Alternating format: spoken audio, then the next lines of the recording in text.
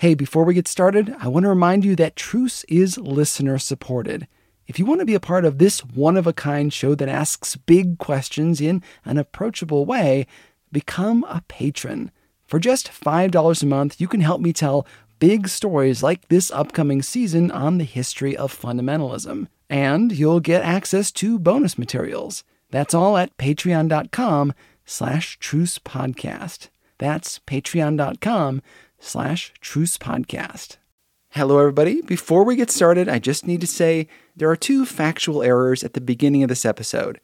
I took a walk through Westminster Abbey and recorded some notes on my phone, and I did that while I was looking at grave markers for some really famous people.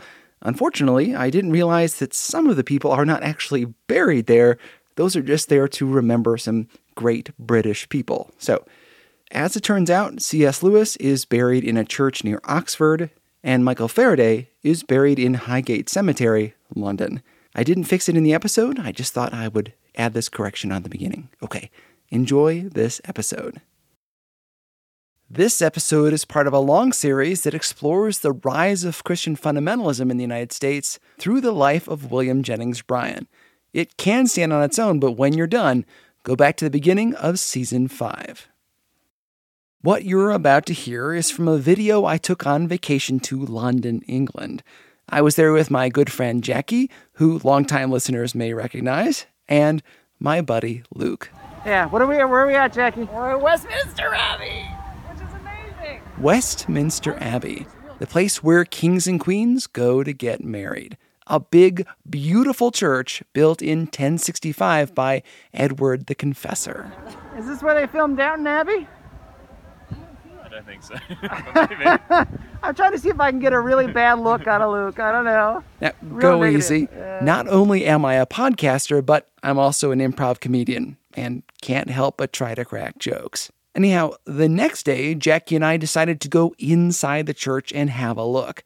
It's a great audio tour, by the way, and describes all kinds of symbolism and some of the many statues. Westminster is the final resting place for nobles, royals, and famous people. C.S. Lewis, one of my favorite composers, Ralph Vaughan Williams, and famous missionary, David Livingstone. You might remember him from the King Leopold's Ghost episode from last season. Many scientists are remembered there. Isaac Newton, Michael Faraday, and one that genuinely surprised me, Charles Darwin. All right, so I am in Westminster Abbey, talking very quietly into my cell phone, but we are standing right near the marker of Charles Robert Darwin. It's funny that be in Westminster Abbey and see the tomb of a man who so many Protestant evangelicals credit with their persecution, quote-unquote persecution, in the United States. It's a beautiful gravestone. I've taken a picture. I'll post it on the website. Known as just a few hundred feet from the entrance. It's one of the first things you see when you come here, and tourists are, it seems, almost constantly taking pictures of him. It seems to be Darwin's stone that people are most drawn to here. Kind of a surprise. How many Protestant evangelicals gnash their teeth when they think of this man?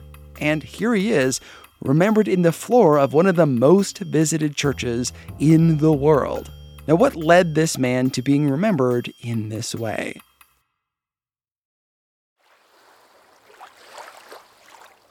Starting in 1832, Charles Darwin, then just 22 years old, circumnavigated the globe aboard the HMS Beagle. The journey was an arduous one, marked with seasickness. When on land, he spent a lot of his time alone, enchanted by worms and spiders, troubled by a parasitic wasp that cached caterpillars so they could be eaten alive by its grubs. Darwin was shaken by the brutality he saw, fighting a rebellion in Uruguay, and hearing stories of the elimination of the Pampas people. Trying to reconcile in his brain the difference between Christian, quote-unquote, civilized people and the natives. Could they, too, be civilized? He found fossils of extinct animals, watched a volcano erupt, witnessed an earthquake, and the aftermath of the resulting tidal wave. He marveled at the birds and tortoises on the Galapagos Islands. It wasn't until he returned to England that his ideas on evolution began to take shape. It took 2 decades before his book On the Origins of Species by Means of Natural Selection appeared in print. Years in which an anti-cleric spirit permeated London society. Evolution haunted Darwin. He said that believing in evolution was like confessing a murder. Enemies of the Anglican Church used evolution, which Darwin didn't invent, by the way, against the church and were jailed for blasphemy. Not only did his studies risk his freedom, but also his vast wealth. By 1851, he lost what remained of his faith when his daughter died of typhoid. His seminal book was published in friendlier times in 1859, partially because he was worried someone else was about to announce their own similar theory. On the Origin of Species set forth his ideas about natural selection. God willing, we'll talk more about competing ideas of evolution later this season. Darwin's innovation that organisms adapt to their environment based on selectively reproducing changes in their genetic makeup didn't stop with him, or stay contained within the realm of science. It, too, evolved, seeping into cultural questions of the day. Germany, Spain, Britain, the United States, and many others would face difficult questions sparked by Darwin. If we humans were adapted from similar stock, did that mean that some of us were superior to others?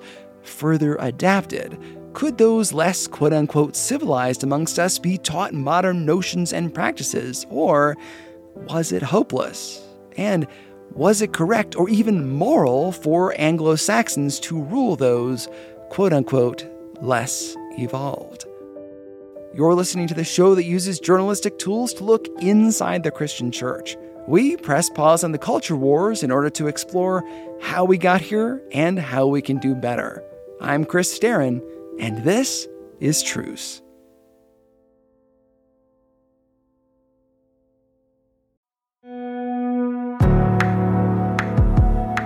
From Christianity Today, this is Mike Cosper. I'm the director of CT Media and one of the hosts of The Bulletin, a podcast about the people, events, and issues that are shaping our world. Each week on The Bulletin, we bring in a variety of guests for conversations about the most important questions Christians are asking. Our hope is to encourage the church to live with a faithful presence in a fallen world, and to cut through the polarizing noise that's dividing not just the church, but the communities around us. New episodes of The Bulletin come out every Friday, so subscribe today, wherever you get your podcasts.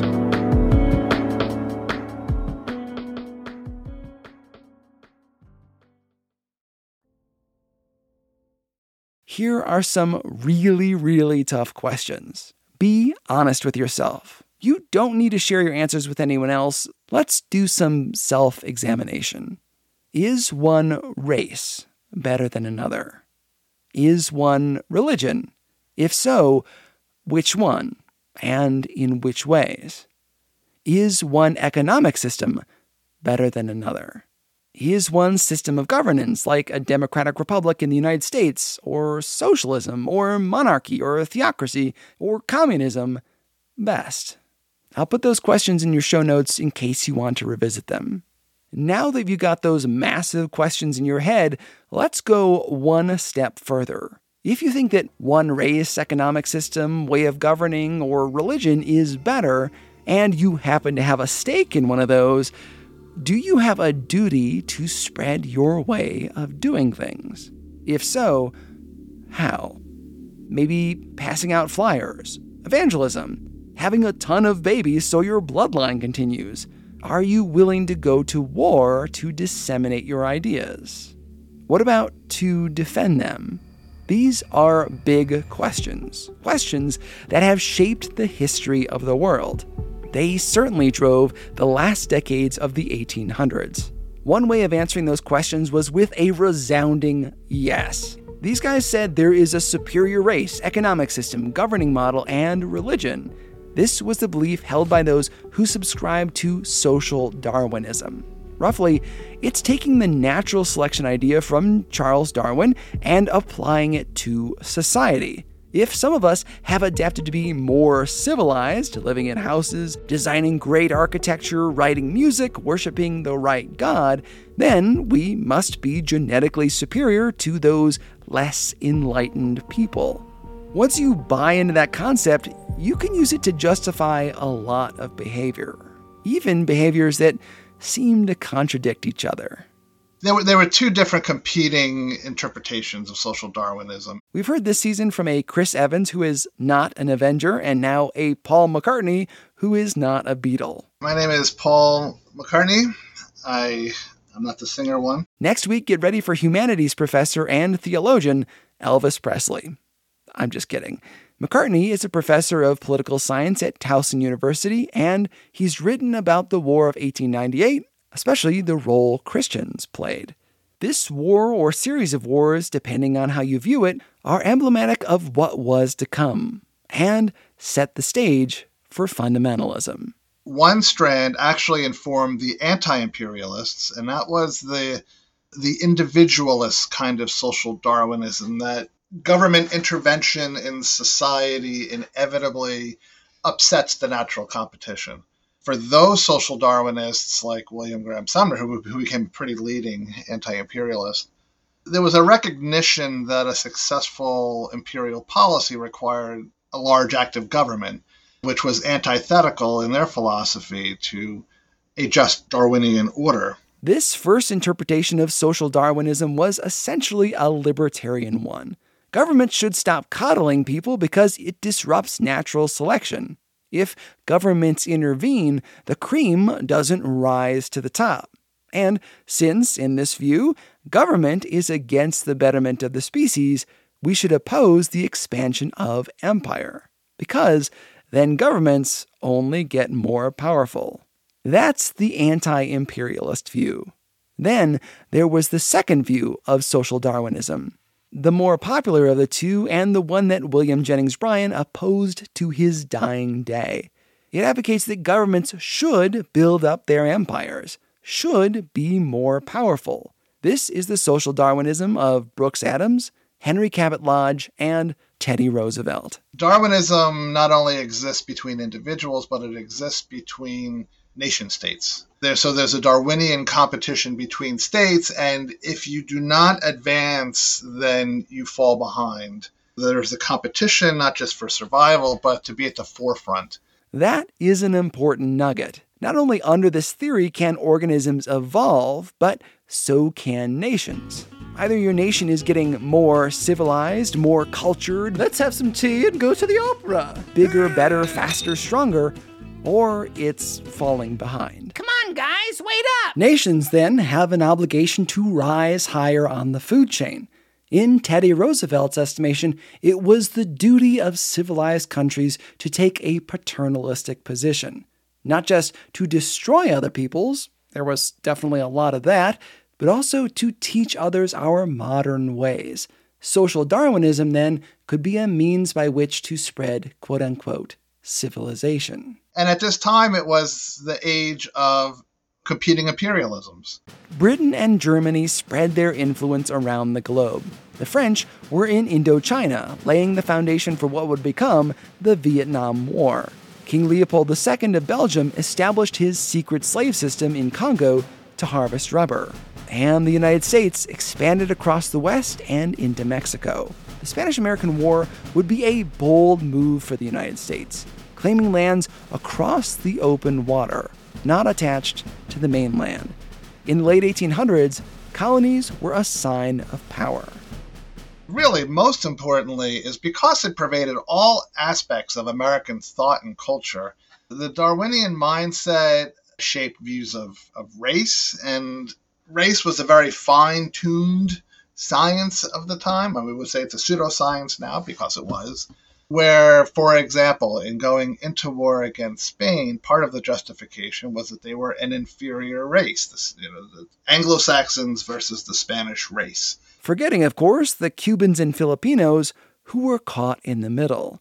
These American macho men wanted to go toe-to-toe with Spain, a nation on the decline as a global power. So we were more advanced. There was the a religious connotation of God had chosen America to lead to the progress of mankind. And all packaged together between race and religion and liberal democratic norms, like Enlightenment thinking, the U.S. was the embodiment of the highest ideal of all. And so anytime the U.S. replaced another people, another governing system, it was by definition, because it was the U.S. doing it, improving it and taking it to a higher level. God gave us the superior form of government. If you viewed the U.S. as a Christian nation, God's people with God's ordained democratic system, then this could make sense.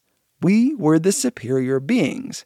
It was seen as our duty to spread our way of doing things. It absolutely conditioned Americans to view opportunities to expand as morally good, not just okay and justified, but a positive benefit to mankind. The 1890s brought with them a desire for war. Not just war with Spain, but like any war. Theodore Roosevelt, not yet the politician he'd become, and his friend Senator Henry Cabot Lodge were two such men. Together, they wrote a book aimed at young boys called Hero Tales in 1895, a collection of 26 short biographies, each aimed at inspiring young boys to greatness, most of them about dudes in combat.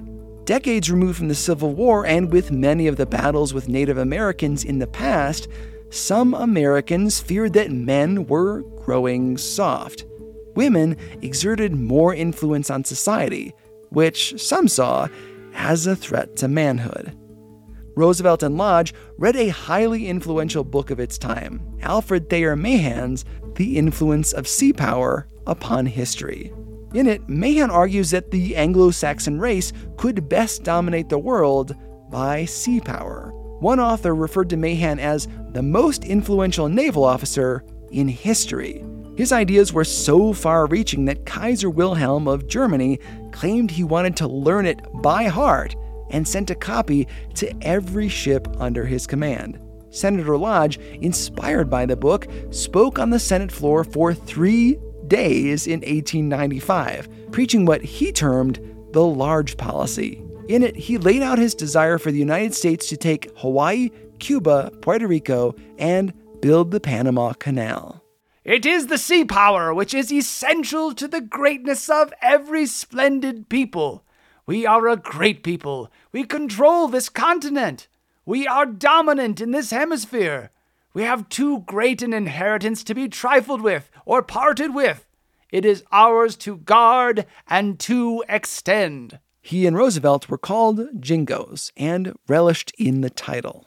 Their social Darwinism and those of men like them taught that if we were superior in our society, race, and economics, we were then justified in using war to spread those ideas. Now, that is a tidy little box to fit all this into. That people champed at the bit to go to war, so we invented a reason to fight with Spain. Perhaps on trumped-up reasons involving our superiority to the Spanish people. And that's how we entered the Spanish-American War. But it's rare that tiny boxes really do a good job of presenting a full picture. It's true that expansionism was in the air. It's just not the full story. For one, yeah, Roosevelt was ready to go to war, but he didn't have the ability to declare war. At least, not yet. Lodge was just one member of the Senate. They may not have caused this thing to go forward, but they serve here as a kind of barometer. They are emblematic of others. Second, Spain was also doing terrible things in Cuba.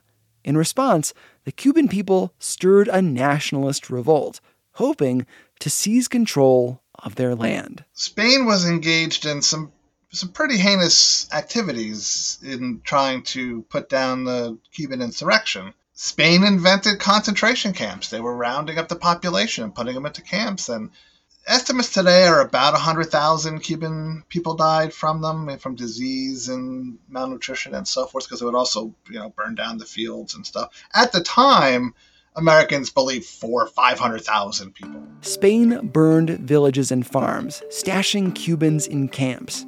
In the States, newsmakers like William Randolph Hearst used the build-up to war to sell papers, maybe tweaking the numbers here and there to conjure a more compelling story, this being the time of yellow journalism. Now, people like to say our era is unprecedented in sensationalist news. No, it's not. I mean, it's bad, but hardly new. Despite the hype, legitimate abuses were happening in Cuba. Spain beat back people who wanted control of their own country. Now, ask yourself, how can we let this morally retrograde country do this 90 miles from our shore? What kind of country are we to let this happen? We have a duty to intervene to stop this. That's what people said when they read about the atrocities going on in Cuba. It wasn't just politicians and papers who encouraged an entrance into the fray. Preachers were very enthusiastic in pushing this line forward. Which may come as a shock. Ministers standing before their congregations and advocating for war.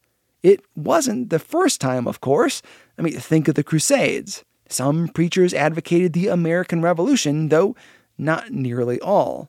Those of us alive for the start of the wars in Iraq and Afghanistan can probably remember radio pastors talking up an invasion. When it came to Spain, it wasn't driven just by, the desire to be nice or to help our neighbors, or even just the old-fashioned urge to conquer.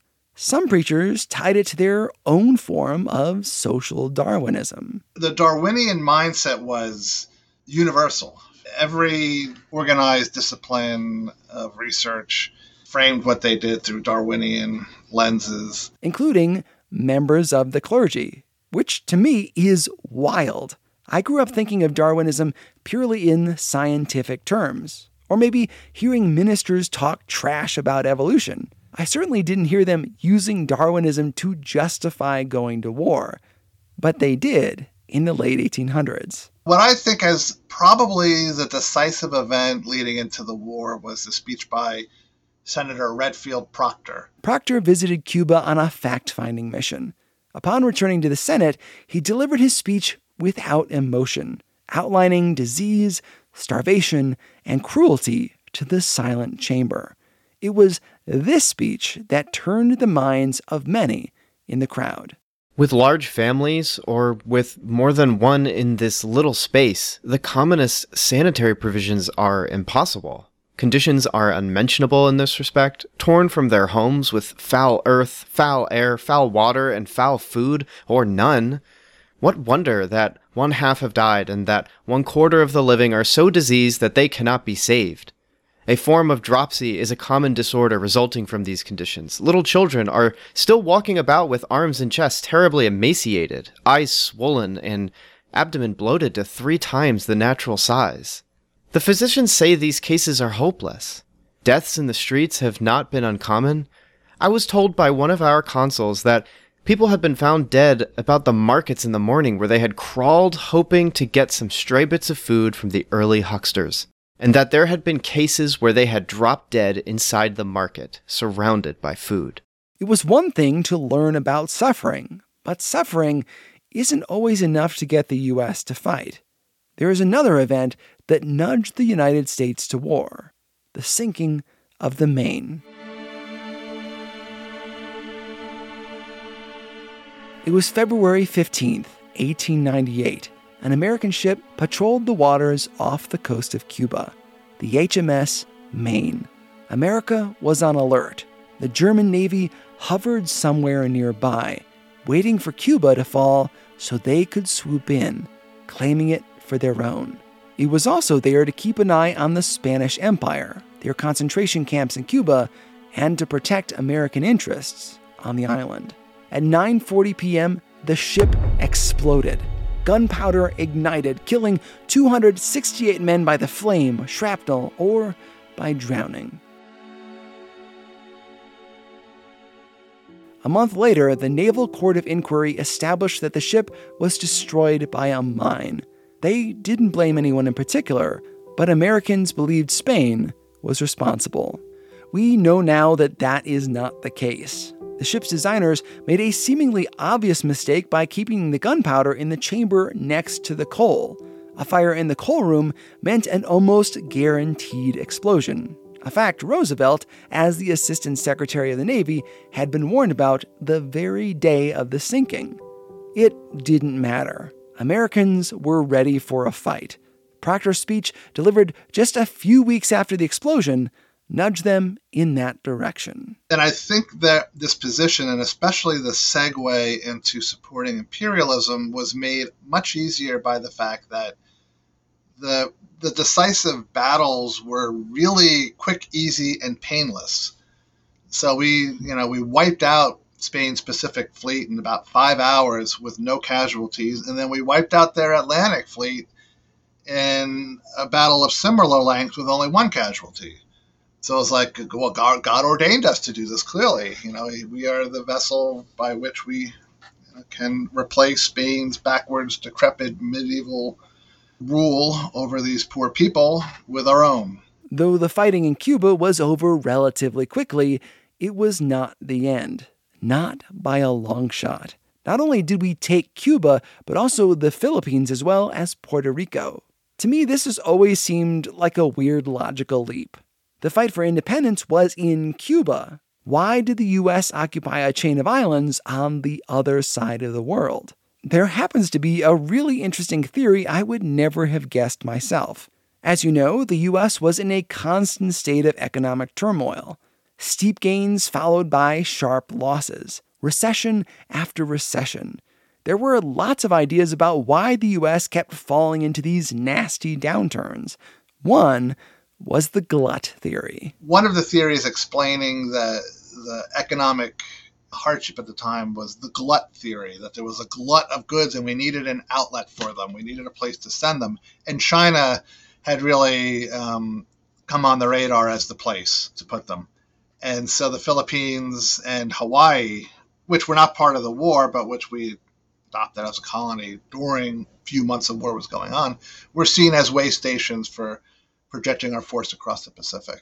This fit nicely into Henry Cabot Lodge's large policy. It wasn't imperialism like the British. Instead, Lodge envisioned American possessions around the world protecting open trade. If the Americans kept getting in economic trouble because we had too many goods sitting around with no outlet, trade with other countries could be the key. So yeah, the U.S. jumped in to help Cuba. But the Philippines were an appetizing gateway to China. If we took control of the Philippines from Spain, we'd open up trade in Asia. In the minds of some, that was more than enough reason to grab the Philippines as well. Then there was the desire from corporations to oust the Spanish from Cuba. The HMS Maine had been there in part to protect corporate interests. The Sugar Trust, who were politically very well connected, and they were, so with the reconcentration policy in Spain burning all the crops, they were burning the crops of a lot of American corporations. The sugar industry benefited from us taking control of Cuba and protecting their holdings. If we could get goods to China via the Philippines and Hawaii, we could dominate economically. Not everyone had such a clear take on what to do, like William Jennings Bryan. He had a complicated relationship with the war. Bryan was a lifelong enemy of social Darwinism. As a believer in the social gospel, he believed it was our God-given duty to help those less fortunate, not to conquer them. While not a pacifist, he opposed the horrors of war, preferring to broker peace whenever possible. But when it came to the Spanish-American War, Bryan was on board. Humanity demands that we must act. Cubans were, after all, suffering. He agreed on that point. But he didn't want to swoop in and keep Cuba. Bryan opposed the Republican drive to increase our standing army. He characterized militarism as an unchristian tool of the upper classes. In Congress, there was a vocal group that opposed the war, seeing the conflict in Cuba and the Philippines as against the best interests of the United States. But their reasons were not always so pure. Among those who opposed the imperial consequences were the most racist and the least racist.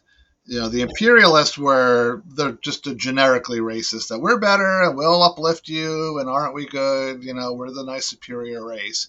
But the hardcore racists were opposed because they said we cannot let these inferior races join the body politic. There's no way they could qualify for citizenship. All they'll do is degrade us and blah, blah, blah. In their minds, if we took Cuba, Puerto Rico, Hawaii, the Philippines, and more, what were we going to do with the people who lived there?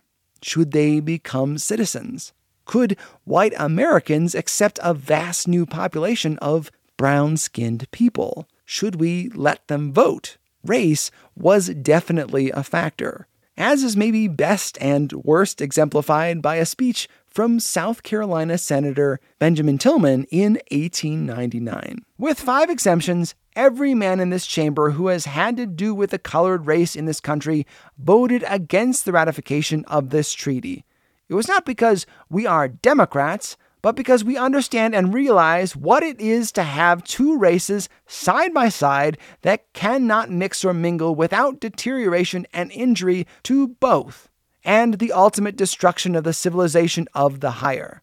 We of the South have borne our white man's burden of a colored race in our midst since their emancipation and before. Oof. Later in a speech, he went on to say, "Those people are not suited to our institutions. They are not ready for liberty as we understand it. They do not want it." The Democrats, again, the party of Jim Crow in those days, largely disapproved of annexing the Philippines because it meant incorporating another race into the United States. An idea abhorrent to racists who had still not gotten used to the end of slavery. Then there is the question of Christians who supported the war. You may be surprised to learn that theological liberals were on board. The social gospelers very much supported it. Biblical modernists in general supported it. Seeing the war as a way to make society better for those less fortunate, the indigenous people of those lands. Attitudes about war would eventually change in many Christian circles after World War I, a much more brutal, mechanized debacle. But in the late 1890s, they saw the quick end of the conflict in Cuba as a sign of American might and God's blessing on the United States, a country many viewed as a Christian nation. But of course, you know who wasn't excited? The locals. What happened with the Philippine-American War is Emilio Aguinaldo was a nationalist leader in the Philippines, and he recognized immediately that America defeating Spain was just replacing one colonial overlord with another, and then he led the Philippines in a revolt against us. And one of the things that makes it ugly is one of the moral motivations of the U.S. engaging against Spain were those concentration camps in Cuba.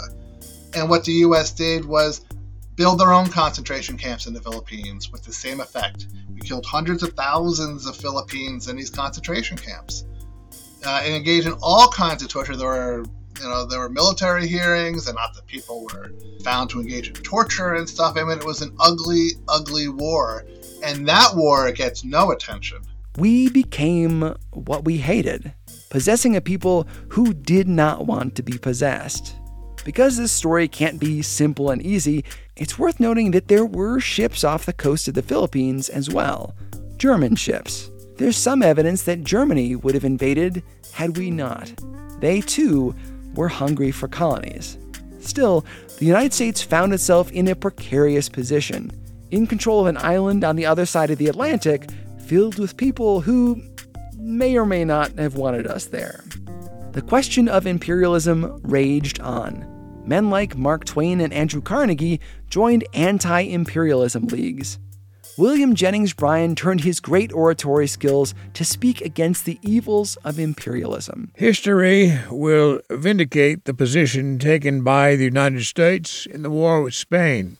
In saying this, I assume that the principles which were invoked in the inauguration of the war will be observed in its prosecution and conclusion.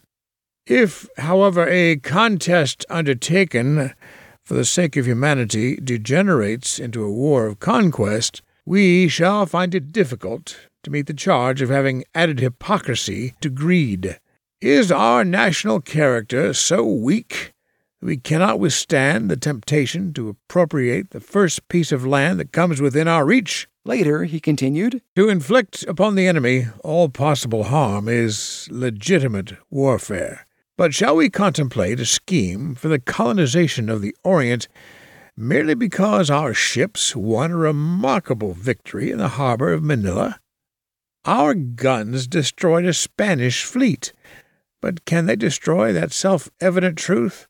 That governments derive their just powers not from superior force, but from the consent of the governed. Brian once again occupies a funny place in history here.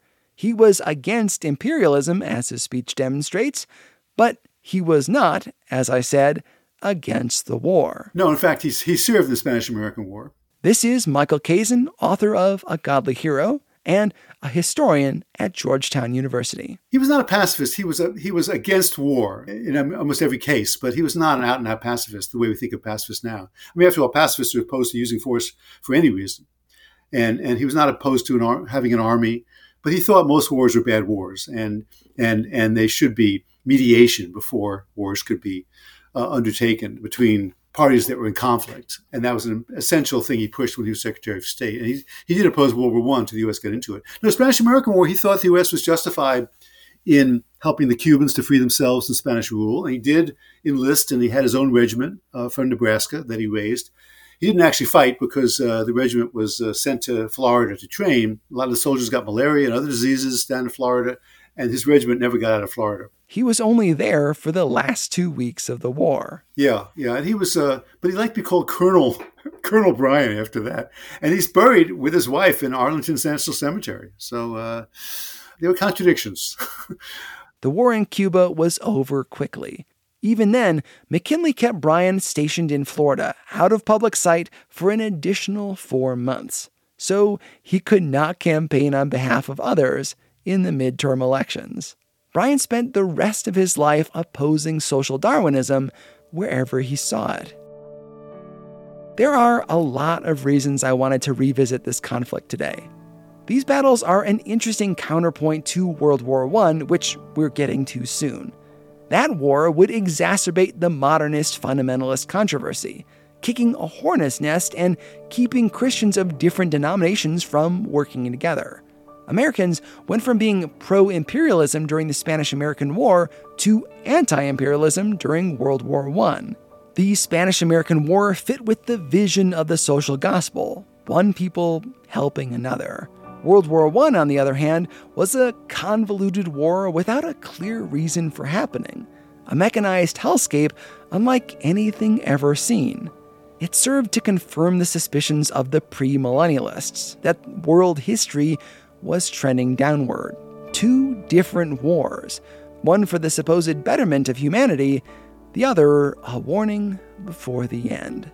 I'm also drawn to the story because of the role it played in the imagination of some believers.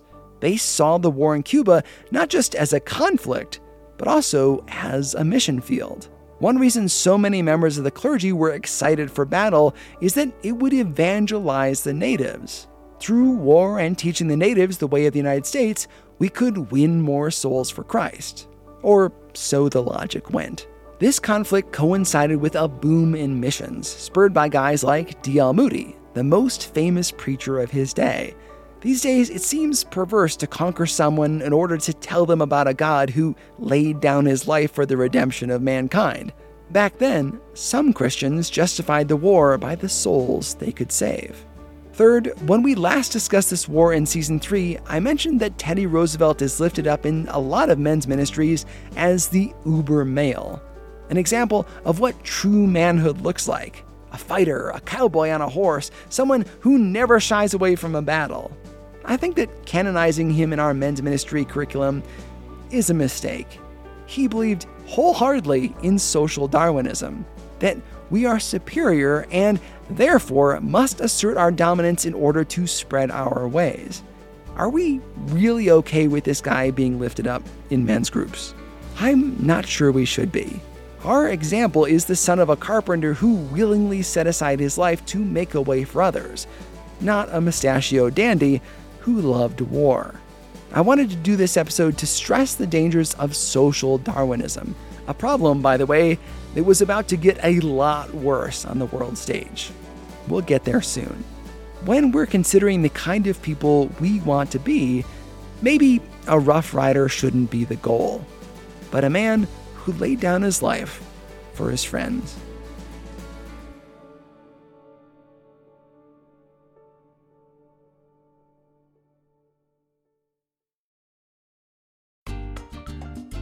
Special thanks to Paul T. McCartney, author of Power and Progress, American National Identity, the War of 1898, and the Rise of American Imperialism. He teaches at Towson University. Thanks also to Michael Kazin, author of A Godly Hero. I'll have a list of sources in your show notes and on the website at trucepodcast.com, along with discussion questions if you'd like to talk this over at the dinner table or with your friends. Truce is listener-supported. If you'd like to be a part of this crazy, insane show that asks huge questions, become a patron. By giving a little each month, you gain access to cool bonuses like More with Paul McCartney. This episode took weeks and weeks to produce while maintaining my full-time job.